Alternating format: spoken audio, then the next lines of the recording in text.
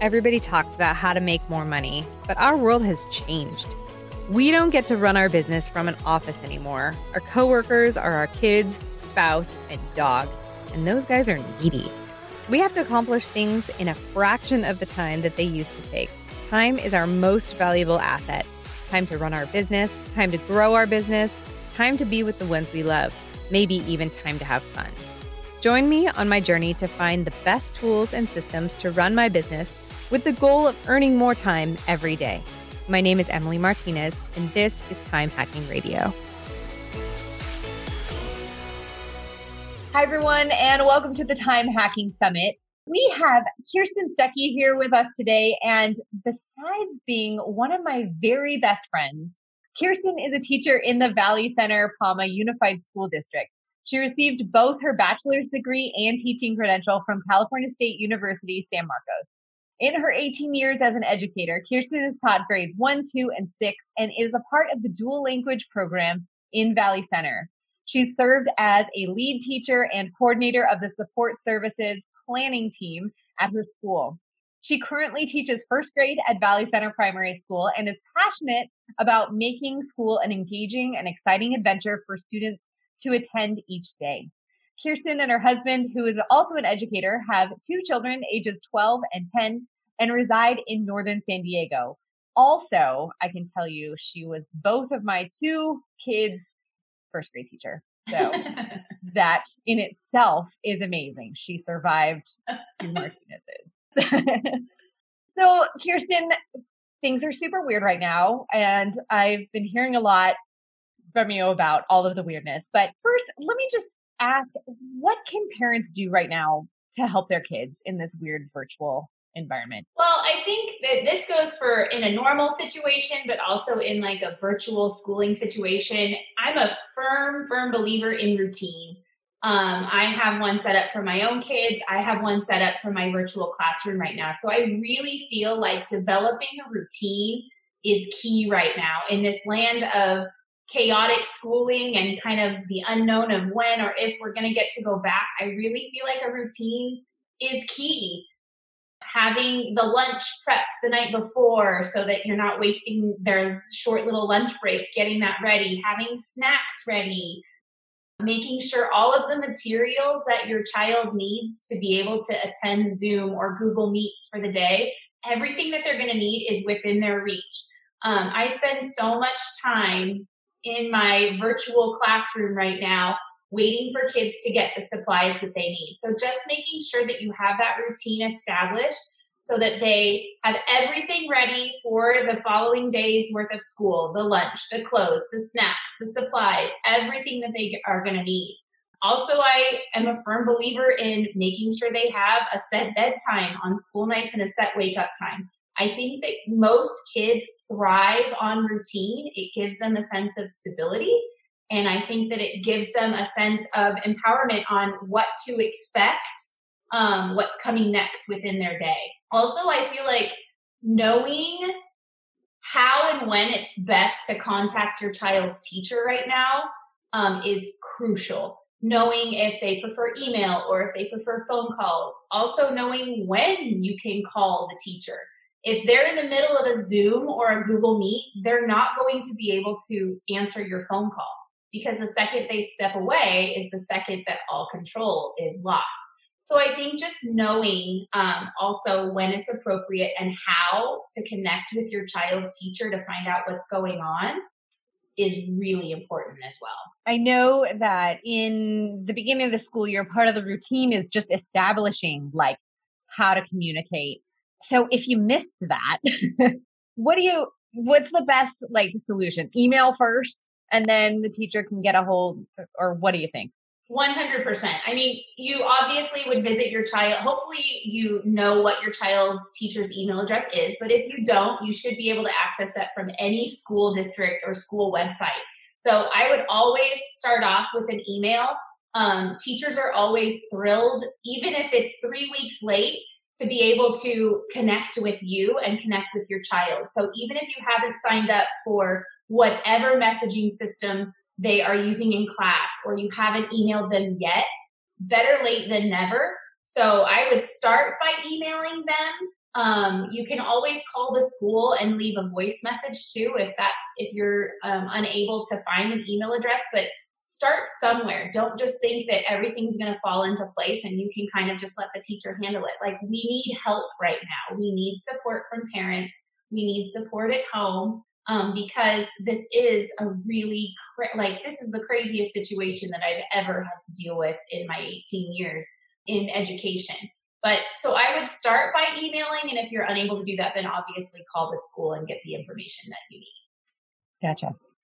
So, like, you as an educator have a way better understanding of like what kids' needs are and things like that. But now that we're at home with our kids, and we're way more intimately involved in their education than what we have, what's a good like red flag? Like, when is a good time to step in and get teachers help? Like, how do you know when your kid needs help? Well, I think part of a successful schooling situation right now, I think really kind of having an idea on what's expected of your kiddo each day. What time are they expected to be on their meetings? How long are they expected to be on? I think that, not that you need to be doing things for them, but you need to know what the expectations are. Be able to ask the right questions. Where are you submitting your work? Does it need to be on Google Classroom? Are you submitting pictures via Class Dojo? Do you need something to turn into Canvas? So I think knowing what platform your student's teacher or district is using is really important. My district uses Google Classroom. My husband's district uses Canvas. So I think knowing which platform your child's teacher is posting assignments and communicating on is crucial. And then asking the right questions of your child. And if they can't explain to you what they need to be doing, then yes, you need to step in and you need to contact your child's teacher. We are here to help. We thrive on that. Like, we're not getting to physically be with our kiddos. We're here to try and make this, make lemonade out of lemons right now. Ask us for help. We are all willing to do that. We're willing to work with you. We're willing to work with whatever life has thrown at you right now. Like, we want your kids to learn just as much as you do, but we need you to work with us, and we're more than willing to work with you. So I just think knowing the expectations of what your kiddo is being expected to do is the first step. Yeah, sounds good. You shared with me kind of a wacky story the other day. And I think it's a good like illustration of what is like one step too far. So you were talking about how like there was obviously a student who was needing help. And so rather than letting the student like think through the process or allow you to train him to coach him or to get him to what he needs to do, the parent was off screen or off to the side feeding answers or something like that. I have all kinds of stories about that. Yeah. So I did have one student who had struggled with math the entire year, had been receiving extra interventions in math. And once we, went virtual, I had assigned a math assignment. That math assignment would typically have been very difficult for the child, even with help in the classroom. And when I received the work, she miraculously had 100% when she hadn't scored higher than maybe a 50% the entire year. So it was very apparent that the parents had stepped in and either done it for her or really, really helped her along the way. Right now, we're conducting reading assessments with kids virtually, which is really difficult. And it's really difficult. Like, you can see a little bit to the sides of me, but if there was someone standing next to me, you wouldn't be able to see it. But it's very obvious when you see a kid constantly going like this, that they're being fed answers. So giving your kid the answers isn't helping them learn. And I don't know, I think that parents think it's some kind of reflection on them. Like, if my child is at home with me and they don't score 100%, you think that I'm not doing my job. And that's not the case at all. Like, we need an honest reflection of what your child is capable of doing so that we know where to go. Like, when we're doing reading assessments and we can hear parents whispering what the word is on the text, we know that your kid is not reading it. Like, if we hear the cat, like, that's not an honest assessment. But I've had lots of those situations. I've gotten assignments that are 100% not done in kids' handwriting. I've gotten assignments that have smudges of all kinds of stuff that I can't read on there. There's all kinds of little snafus that have happened along the way, but I think that parents need to understand that we don't think when your child doesn't do well on an assignment on Google Classroom or any virtual assessment, we don't think that it's your fault. We don't think, oh, they're failing because the parents aren't doing their job. We need an honest evaluation so that we know how to help your child. Right. Well, we're in such a weird time. Like there was this gigantic like pause button. And so we're not at a place where you can compare what students who were at this time before COVID were doing. Like this is a huge learning gap. And that's what you're working on. So, well, and I was just explaining to you just before we got started that my students this year, my first graders, missed the entire third trimester of kindergarten. So not only am I having to try and teach them what first graders need to be learning, but I'm also trying to catch them up on what might have been missed in that last part of kindergarten. Not that the kindergarten teachers didn't do a phenomenal job with what they were handed, but there's big gaps. So we're trying to fill those gaps. At the same time, we're trying to keep them up to speed on what first graders are expected to do. And we know that, we're trying as best we can to hold them accountable to those state standards, but we also have to try and fill in some holes before we can do that. And it's a really difficult juggling act right now. Right. So we're just having just as hard of a time at times as the parents are, but we're trying to navigate this, and having support from parents is really all we can ask for. Yeah. So in a virtual learning environment in lower grades, do the teachers require the parents to be like right next to their kids during the day, or how, in your ideal world, like how would the at-home environment look? So every morning my class starts right now with our Zoom etiquette rules. And one of the rules is that you don't have to have an adult in the room next to you the whole time, even though I do have parents that literally sit and hear my entire class the whole day. My kids just need to know where an adult is, so that when they're going into the math book, if they can't find the page, they need to know where mom is so that they can ask for help, or where babysitter is. So my rule is not necessarily that an adult has to stay there with them the entire time, just that they have to know where that helper is. Whether it's, I have a lot of kids that are with big brothers and sisters, unfortunately. I have kids that are with cousins or babysitters or in a daycare type situation. As long as they know where an adult is. One of the hardest parts too is having a quiet place for them to work. I know headphones kind of make it quiet or easier for them to hear what the teacher's saying. But the second we ask kids to unmute so that they can provide us with an answer or with feedback, sometimes it's so difficult for us to hear what they're saying because there's so much background noise. We can hear other teachers giving their lessons. We can hear kids walking by. We hear the dog. We hear the TV. We hear mom yelling in the background.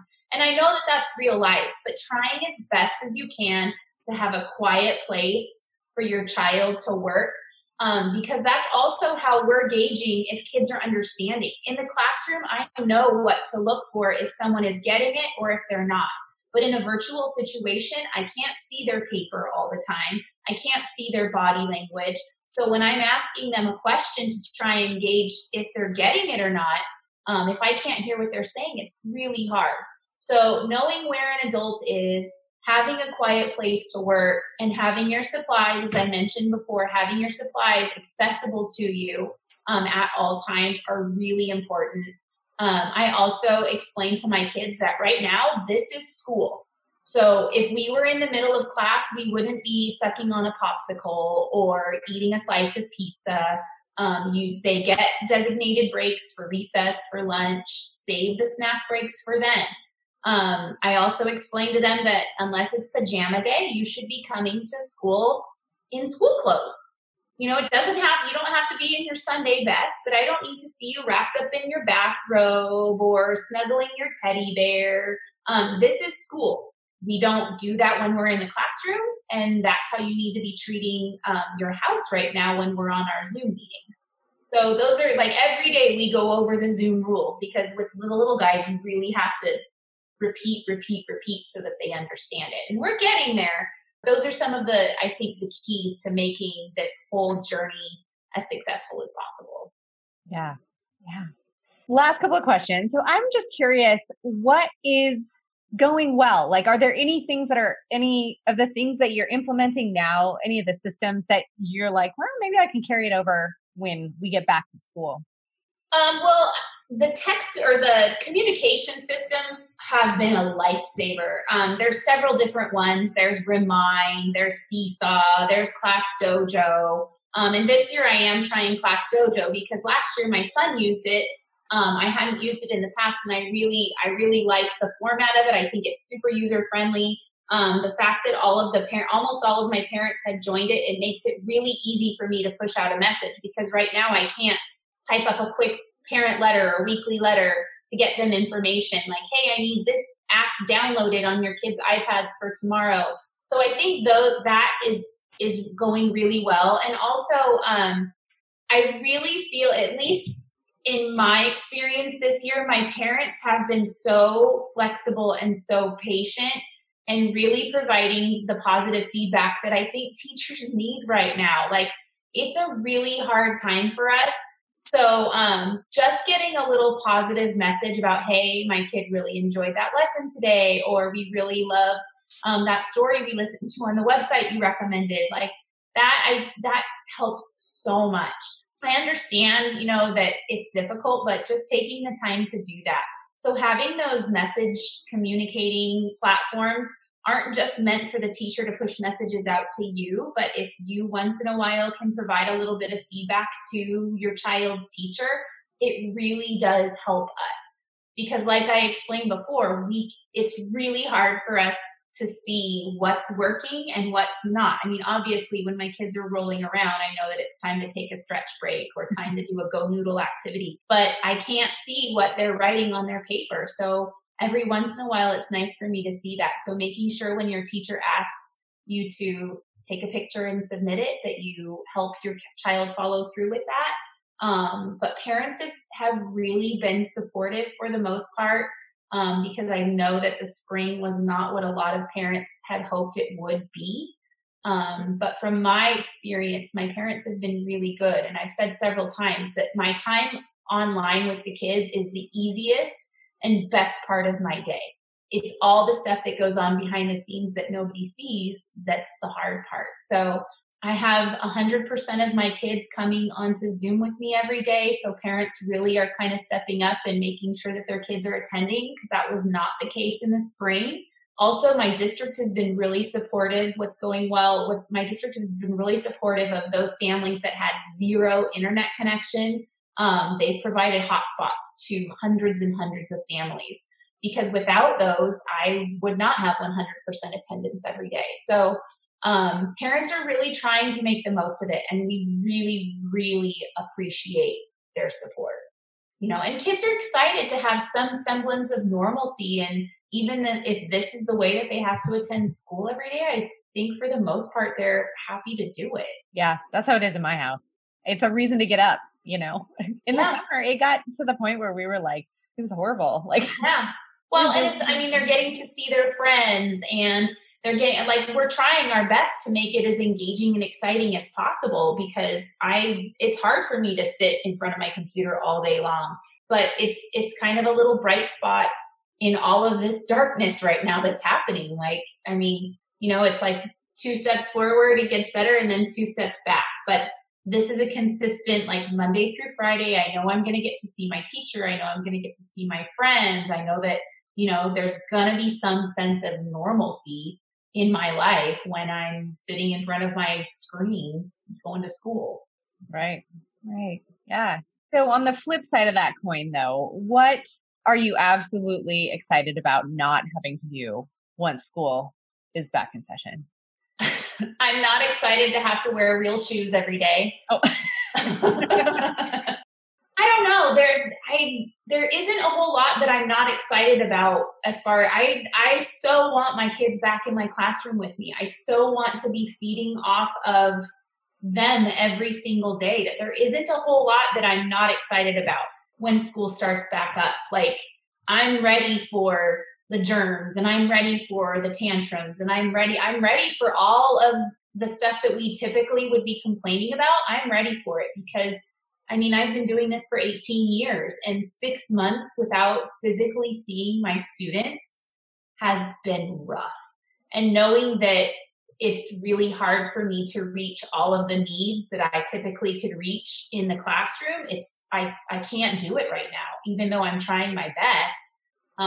It's really hard to meet all those different needs virtually, especially with 6-year-olds, because their attention span is so short that the second I, let them go for a brain break, I might not get them all back in the 10, 15 minutes that I want them. So I'm ready for them to physically be back, when it's safe, obviously.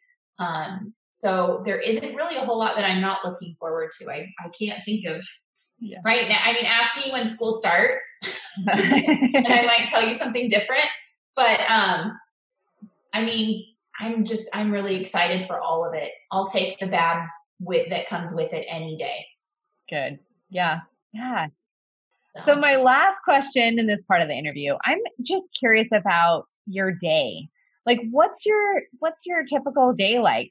I know you're spending a lot of time in the prep side of things, but I think it would be helpful for people to understand like what a teacher's life is like right now.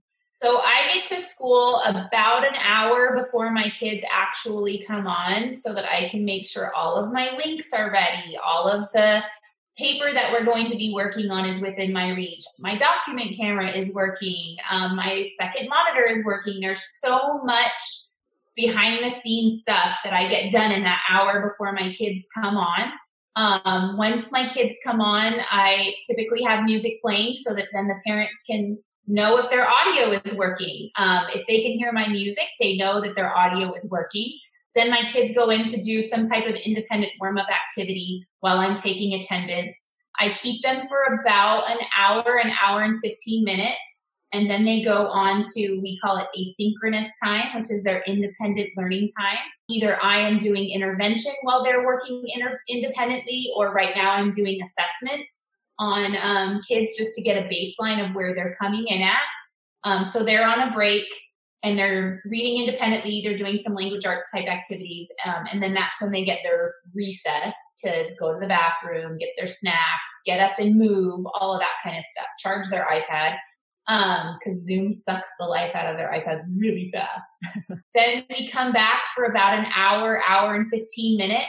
And we do math. And in that math section, we're, about every 15 to 20 minutes, we're doing some type of stand up and stretch, do a song, move around. We're, because I really can't have them sitting for longer than 20 minutes. And if I do, I pay for it.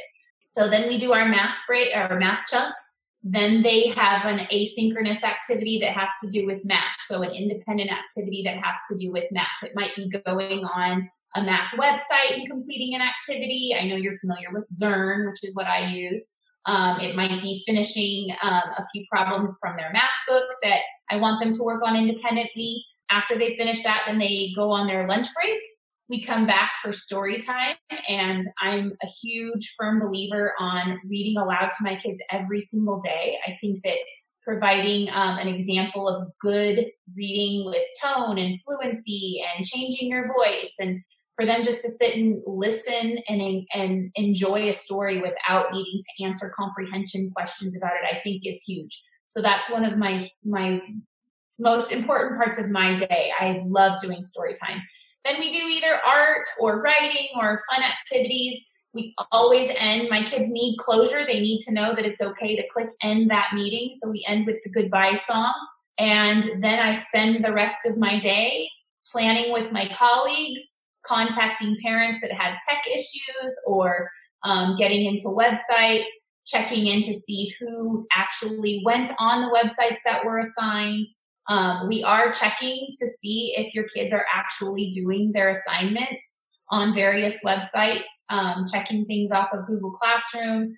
There's so much more behind the scenes going on right now than in your normal school year.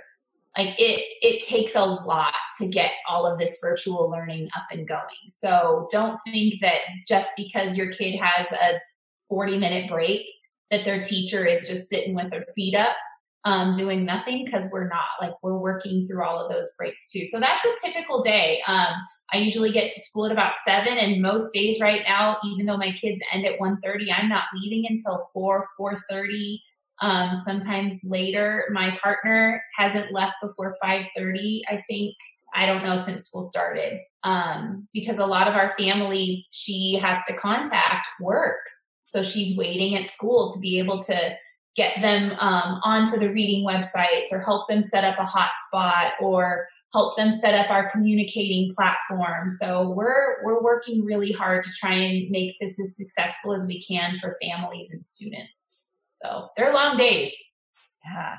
Wow. Well, I think that's really helpful. And for everyone else to have a good understanding of what your life is like, weird. It's a weird time. And I know everybody appreciates what teachers are doing, but they just maybe don't necessarily understand how. Yeah.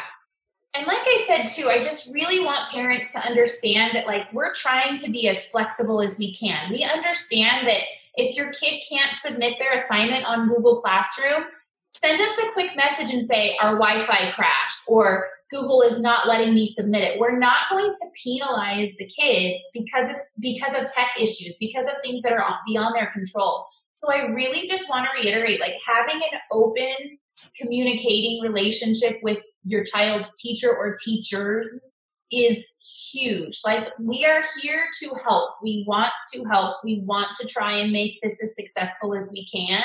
And I think sometimes parents are stressed out because they're like, I can't get this, this Google Doc to submit on Google Classroom. We're not going to be mad. It's not like a typical school setting where if a kid turns in an assignment in the classroom late, we're going to kind of give them a hard time. Like, you had this amount of time to get it done. You had a deadline. We understand that right now there are other hardships that are happening. So we're here to help. So please, reach out when you're concerned or you have a question, because I don't think a lot of parents feel comfortable doing that. They think that it's going to reflect on them somehow. Well, here's your permission. Yeah. Now it's time. I'm not saying don't do the work. Right. I'm not saying that this is the perfect time to go on vacation because your kid can learn from anywhere. But I'm saying, we are trying to be as flexible as we can to support families as best as we can during this time. Yeah. Yeah. So awesome. Well, thank you. Thank you. Thank you. That was so helpful. You're welcome. We're going to head into our bonus interview next. But for those of you who are joining us, thank you so much for joining us on the Time Hacking Summit. And Kirsten, thank you. You're welcome, Emily. Hey, thanks for joining me today on Time Hacking Radio. If you are interested in any of the tips or tricks or tools that we mentioned in today's episode, please go to our website, resources.timehackingradio.com, where you can find an up-to-date list of all of the good stuff that I like. And please join us again on the next episode of Time Hacking Radio.